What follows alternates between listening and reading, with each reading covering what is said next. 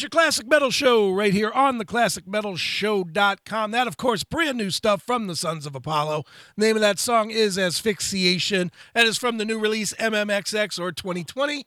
And on the line right now, a guy that will probably choke the shit out of me if I don't do a good interview with him, the one and only vocalist of the Sons of Apollo. It's Mr. Jeff Scott Soto. Jeff, how are you, my friend? I'm great. Listen to that radio voice of yours, man. It's just awesome. People always say, man, Jeff, you got such a cool speaking voice. You should go on radio. You should do that. I don't have that kind of voice. You got to be excited. You got to be amped. You got to be pumped up. You're pumping me up. you just got to turn it on. Although I'm always excitable, so it's not a stretch for me. But well, I'll tell you what's not a stretch for you, my friend, and that is recording fantastic tunes, dude. I mean, I don't care what band it is. I don't care what label is on it. If your name is on it, it has a level of quality that very few have, and certainly Sons of Apollo might be the premier band of all of them that you do. Dude, that means so much to me. I mean, it's one of the dreams growing up when you're a young budding artist, and you have your influence, you have your inspirations of who you want to be and who you aspire to be. And, even somebody like Freddie Mercury or Steve Perry, you're young and you just go, man, that voice is so distinguishable. It's so, as soon as you hear one note coming out of that person's mouth, you know it's them. And someday I want to be like that. I want to be just like that. I want to have the kind of voice that as soon as I start singing, people know it's me and they appreciate it and they understand it. And, and that's what I've been aspiring for since I was a kid, Sure. When I realized this is what I want to do for a living. You don't think that you're there now? I think a lot of people can pick your voice out before they can pick the band that you're in out. Well, I stay humble enough to always be shooting for that, because once you feel you've gotten there, once you feel you've reached any goals, then you kind of just say, all right, what's next? So right. I always shoot. I just keep shooting for that star, and it's. I don't think I'll ever get it in my head. I hear you, man. Well, dude, you certainly have something that you can be proud of here with this latest release with Sons of Apollo with MMXX, or what are we calling this? MMXX or 2020 or what? It's so funny. Here we go again. All those albums I did with Wet, and everybody keeps calling it WET just because it's got the dots after it. Right. It can go either way. You can call it whatever you want to call it based on how you see it. It is, for all intents and purposes, 2020. It's based on the year that we're in. It's based on it being one of the first records of 2020. And obviously we're just capitalizing on the whole Roman numeral thing based on Sons of Apollo being a kind of an ancient Roman kind of name and vibe. So that's what we're capitalizing on. That's why we use the Roman numerals to emphasize the 2020. But you can call it whatever you want. Nice. Just call it in your collection, right? Yeah, exactly. Exactly. Just don't call it download torrent. Right, exactly. Well, man, I guess the way this record goes is if it ain't broke, don't fix it. I mean, you guys, this is not only a worthy follow-up. I mean, if you would have just released these 8 songs with, the last record, I don't think anybody would notice a tremendous difference, but there is some definite growth. I think you guys have definitely gelled more songwriting-wise, and, songs even like Asphyxiation that we just played, you guys play a little bit better off of each other, maybe more the instrumental guys than you, but it just feels like as a whole you guys really grew without changing the formula to try to grow. Does that make sense? Yes, and I'm glad you say that, because so far most of the interviews I'm doing, they're asking how do you differentiate the first from the second, or did we try to do something different from the first? And I say absolutely not. We didn't want to. We're trying to continue to build a brand here, and why would we change or go to another kind of vibe or try to reach for something that's too different from what we did?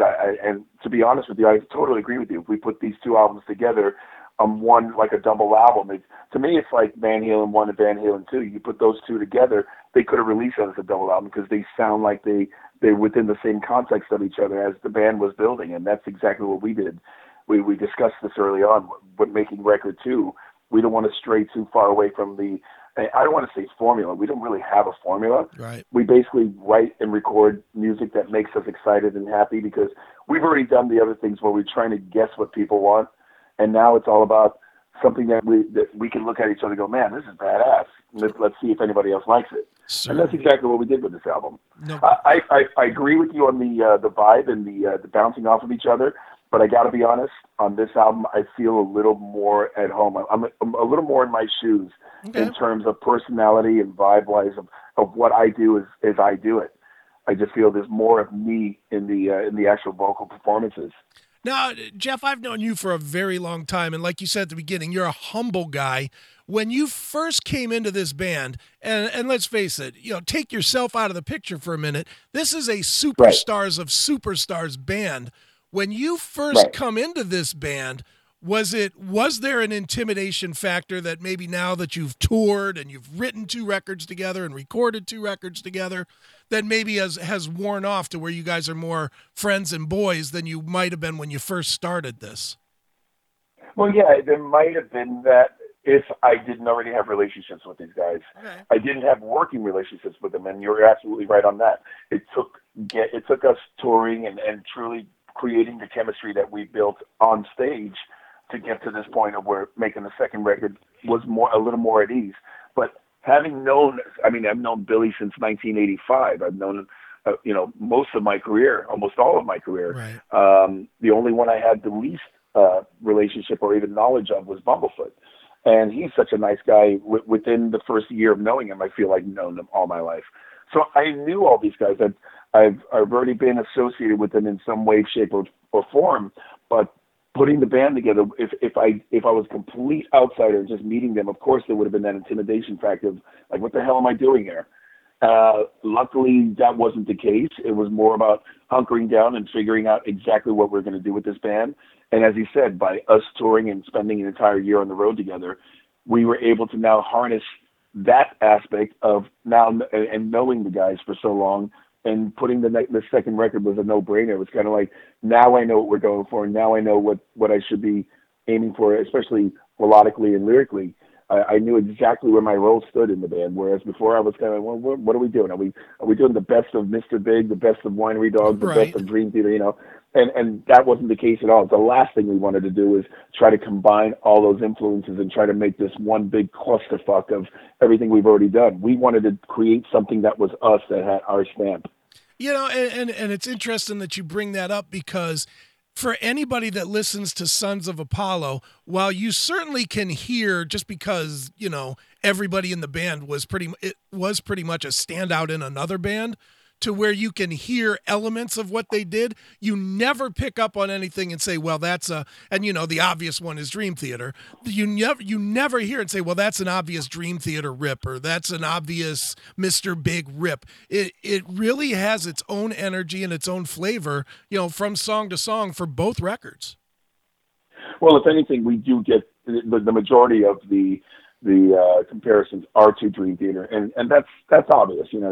Mike was a major component, not only as a drummer and the arrangements to that band, but he also was a writer. So he was able to harness what those guys were bringing in as musicians and kind of corral them into what those guys built as a band. So clearly that influence is massively a part of that. And of course, the one record that Derek did with them, he's got that behind him. So you put those two together, and naturally they borrow from what they created together on that one record they did together. But overall, it's our own thing, and I'm so happy. I'm stoked with the new album. I love some of the songs. Almost that last piece that we do on the record, the 16-minute song, to me, that's my Bohemian Rhapsody. That's like my creme de la creme, the tour de force of my career. Nice. Very nice. Well, Jeff, let me ask you one, and I'm going to make an assumption here, which you can tell me is extremely wrong, but I'm going to make an assumption to ask the question. I'm, as you know, I'm very, very aware of your career. And certainly in your own career, you are a creative, force. I mean, you literally are always writing and creating music. Day, night, year, month, whatever. It doesn't matter. You always are creating music. So you are what I would consider to be a hyper creative person. At the same time, I mean, honestly, I know what you mean. Yeah. It's a no-brainer. It's kind of like breathing. I get you. Right. at the same time, so are most of, if not all of the guys in Sons of Apollo, which leads me to wonder how difficult it is for each person to get enough of themselves into whether it's a song or a release or whatnot of Sons of Apollo, just because you guys are all so creative that I would imagine that there is a little bit of bumping heads and banging heads when you're putting together material, because you're just not used to not being the full creative force of the material. You're right and you're wrong. Okay. Again, in other circumstances, I might feel that I need to put more input. I might feel I need to be more involved. But to be honest, I know where my position lies in this band. I know basically we stepped into this thing knowing that Mike and Derek were the captains of this ship. Now, going into that knowing this, you know you're not going to. There's not even any point in trying to. Of course, I've argued a couple of different things that I felt strongly about, and they've stuck. But that's exactly what we've agreed upon in this band. If you're really, really gung ho about something, if you're going to fight to the death about something, then it's going to stick. It's going to be yours. If it's something like, well, it can go either way, then it's usually going to be vetoed out, and you're going to go with the other ideas. And I'm good with that. I have enough on my plate that I'm 1,000% in control of a situation or 80% of a situation. And this, we try to keep it as equal as possible. But in the end, we have two captains that are overseeing the thing and saying, we kind of have an idea of what's best for this band. So let's everybody kind of focus on that more so than saying, hey, I've been doing this for so long. What do you know about writing a hit song? Right. You know, all of that's left at the door. The egos are pretty much in check. And I think that's what makes this band work, and that's what made these two records as good as they are, because we didn't try to overstep the ideals of what this band is supposed to be about. Sure. And, you know, it's easy. It's so much easier to say, okay, we have 5 chefs in the kitchen, and let's see which chef is going to stand up for it. Or just everybody compromise and say, these two know what's best for this particular situation. Let's follow their lead, and let's try to make the most of it. Well, and it's definitely working. I mean, the Sons of Apollo, the first record, the Psychotic Symphony, certainly you guys had significant success. And as I remember when I interviewed you about it, you know, before it had even come out, you were hoping people liked it. You were not convinced that it was going to be successful, and it has become that. Are you surprised now, looking back, you know, a year and a half, 2 records, or 2.5 years and 2 records later, are you surprised at the success and the level of people that have gravitated to it? I'm not surprised by anything, but I also don't have any expectations of anything. All we can do is what we do, and we hope it sticks. And that's the way I've built my entire career. I have no expectations, because as soon as you have expectations of anything, you're going to be let down. If something's a sleeper hit, if something takes off, and you just assume, like I said, I hope people like it, and then people do like it, it's a nice thing. It's a nice reward to actually go home with, as opposed to saying, oh, I knew that was going to happen. I don't know where that ego comes from. I've never had it, and I don't think I ever will, especially not at this point in my career. I just literally, every single thing I do, it's like making a movie or a TV show or anything. You put it out there and you just hope people resonate towards it. And if they don't, you have to obviously think about what you did wrong, or what you did, or maybe what somebody else did wrong, whether it's the promotion end of things, or you'll drive yourself crazy trying to harness that. Right. All you can do is something that you feel good about, and hope it translates over. No question. Well, Jeff, let's talk about the one song that I know is really personal to you, and that's Desolate July. Certainly major league emotional song, not only for you, but I know, you know, several of the guys, if not all the guys, knew David Z, you know, but certainly he was almost a brother to you, you know. Yeah. For you, talk a little bit about writing that song and putting it out there in public, and maybe talk a little bit about how you make the decision of how much of your personal real world emotion you will put out there, because you've done that before, and absolutely. And other people, there's a lot of people that would never do that. Well, for starters, Mike and David knew each other way longer than I knew David. I mean, David became a brother because we were bandmates. Right. I knew David basically from my involvement with Trans-Siberian Orchestra. He was the bass player on the East Coast production, so we would see each other every year at rehearsals. And then when both bands split to start the tours, that's all I would see of David until he actually joined my band as my solo band, which eventually turned into Soto. Obviously, we became very close, and David was a co-member of Soto. He wasn't just my bass player or hired gun. Mm-hmm. So we got to know each other in so many aspects of both music and hanging out, and just personally with music being our creative bond. So this meant a lot to both Mike and I, more so than the other guys in the band, because Billy he just met David when Soto was opening for Winery Dogs on a South American tour. I think Bumblefoot kind of knew David, and to be honest, I don't think Derek really knew David at all. But as anybody who knows David or knew David, he was such a driving force as a person. He was such a unique individual that every single person loved it. Not one person could say, not one that I've ever met could say anything bad about this guy or anything, criticizing about him. He Right. was just an amazing human being. When I heard this song, when Derek first played this song to me, even just the initial stages of it, the piano part, it put me in that mood. I listened to the track and I'm like, oh my God, this reminds me of something I have to write as a tribute to my brother. And it was very difficult to write. It was very difficult to sing. Even on the video that we shot for it, I had to wear sunglasses. I was tearing up while we were shooting it because it's just so emotional. And now we're going to have to perform it live, and that's going to be the next factor of this particular song. But in the end, I found that we agreed that it should be a tribute to David. We could have done it on the Soto album because that would have made more sense, but we did something else for David on the Soto record, and I wanted this to be on another platform with other people that knew David, that we wanted to make sure that the rest of the world got to see and hear our tribute to him.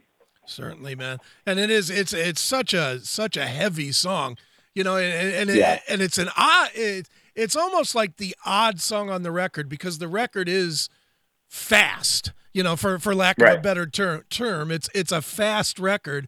And then that one comes with such emotion and there's a power in the movement of it. You know what I mean?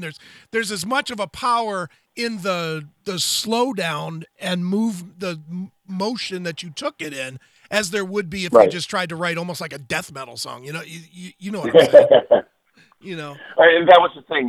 With ballads, you can go one of two ways. I mean, ballads in general, and we call that I guess you want to call it a ballad. Sure. It's got to be emotional in some way. So clearly, instead of going the obvious way of writing about a relationship or a broken relationship, it sounded very eerie. It sounded very emotional. So I wanted to put an emotion behind that particular track. And it's funny, as we were just talking about, heads butting or rubbing the wrong way. That originally, when I turned in the lyric and I turned in the melody, that Derek, who's one of the co-producers on the record, he didn't like the title "Desolate July." He said, "I love the lyrics. I love what you did with it. I think we can come up with a stronger title." And I said, "I'm sorry. That title means more to me than the actual song itself, because every time July comes around, that was the month that we lost David. Right. I feel empty and desolate inside." So that describes the song to a T. It describes my feeling. It describes the many that knew him to a T.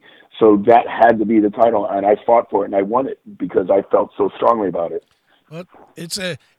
I don't know if it feels good to hear that it's a great song, but it is a great song. Thank you. Let's talk about the rest of the year, Jeff. 2020. You're obviously going to be doing this mid-sized run, I guess. I don't want to call it short or long, but it's not a super long tour. It's short. It's much shorter than the first tour. Are there more dates beyond this, or no, or just is it scheduling? At the moment, no. When we first jumped out of the gate. We bit off a lot more than we can chew. I mean, it harkens back to what you said earlier about expecting this thing to just fly out of the gate. Right. And the powers that be, the people we were working with, expected and thought exactly that. So they booked this massive thing, and they didn't realize that we had a lot of building to do before we should have been on the road for that long. There were a few hits and misses on the tour. There were some audiences that just didn't show up or didn't get it. So we were playing to half-empty houses in some gigs, and so we decided, let's just harness the ones that were stronger. Let's go hit the markets that we knew we would do well in, as opposed to, okay, one night is this and one night is that. And we just wanted the focus to be a little tighter. From that, I think it's better to get out there and just hit it hard and hit it and quit it, so to speak. Right. Because from that, I think we're going to be able to. It's going to make more sense in the long run. I don't want to say anything negative about the situation, but I think we were out too long based on the numbers and based on the interest that was there at the time. I would rather bring it back, hone it back, and just concentrate on the ones that we know are going to be there and let the other ones build. So when we go out, we can actually go out and everything kind of be a little more equal to each other. And that's exactly what we did with this one. That's why it's a little shorter. We want to see where the interest is, if there's interest out there, and then we're going to base it on that. So what you're telling me is that I need to get in the car and come to Michigan instead of waiting for a Cleveland date. I think that's pretty much what I'm saying. We need to make sure that people are ready and wanting us more than we want to be out there and playing in front of nobody who's not ready and wanting us. Right. I hear you, man. Well, dude, you are never one to release one record in a year. So what else is coming from you? Well, I literally I got home from the Trans-Siberian Orchestra tour on December 31st. I celebrated New Year's Eve, and I basically took January 1st off. January 2nd, I was off and running again. I just finished the last vocal of my new solo album yesterday. I had 2 weeks at home to basically knock out 11 songs, and I just finished my 11th song yesterday. And I have a show this weekend, so I had to get it done before this show. And then we start rehearsals, and we hit the tour next week for Sons of Apollo. So when I thought I was going to come home and rest for 2 weeks, I was working on a new solo record for Frontiers Records. It's going to be coming out later this year. And I just got an email this morning that we are working on a new Wet album that, geez, they're asking me, hey, do you think you can get all your vocals knocked out before the end of June? I'm like, have you seen my schedule yet? Are you guys nuts? So I said there might be a way to pocket in some work in between that time, but let's not put that time cap the end of June, because I want to be able to sing and put the quality behind it instead of rushing through it. I don't feel I rushed my solo record, because I wrote all the ideas when I was on the Trans-Siberian Orchestra tour. I'm singing one song, coming backstage and finishing a lyric, and then going back and finishing the rest of the set with TSO. That's how I did the new solo record. Jeez. So I had the ideas already there. I just had to come home and knock them out. And luckily, my voice was strong enough to do so. You're not going to hear, oh, geez, I wish he'd taken a month off before he sang this thing. Right. But I want to put a little more effort into the Wet album, because that's something that's more collaborative thing. And that's it. I'm working on those two records this year. I don't know when the Wet record will be out, but shit, I don't even know if I should be talking about it. We haven't even announced that we're working on a new record, but I guess I kind of just did. And that's it. I just want to finish these two records off, and the rest of the year I just want to concentrate on Sons of Apollo and see what else is going to happen the latter part of the year. Very cool, man. Well, for everybody that's listening, the new album is called 2020 or MMXX. Pick your title and go find it and go get it. It is Sons of Apollo. And Jeff, you know the drill, man. As a tradition on the show, we always wrap the interview up with a song of your choosing from the record, and maybe tell us a quick story about it. Well, I don't know if you can play a 16-minute song on your show. We can. Go ahead. That thing is, it's such a beast. It's such a monster. That's the kitchen sink song. It's got everything in it. That's New World Today. That's the last song on the album. It's 16 minutes long, and it truly is just an epic ride of what this band is all about. It's the playing, the performances on it are insane, and lyrically, because it's got so many different facets and so many different sections. The lyrics exactly that. It's about the world that we live in today. It's about the whole PC generation of politically correct. It's about it is a segment is if you take a knee, are you a fraud? And there's so many people that are talking about in this country that they're not true Americans. So there's a line that says, "Oh, say I can't see." So there's all kinds of lyrical nuggets in there that have to do with what we're seeing and how we're seeing the world today, but mainly focusing on America. Right. Well, let's check it out right now. This is New World Today. It is Sons of Apollo right here on your Classic Metal Show.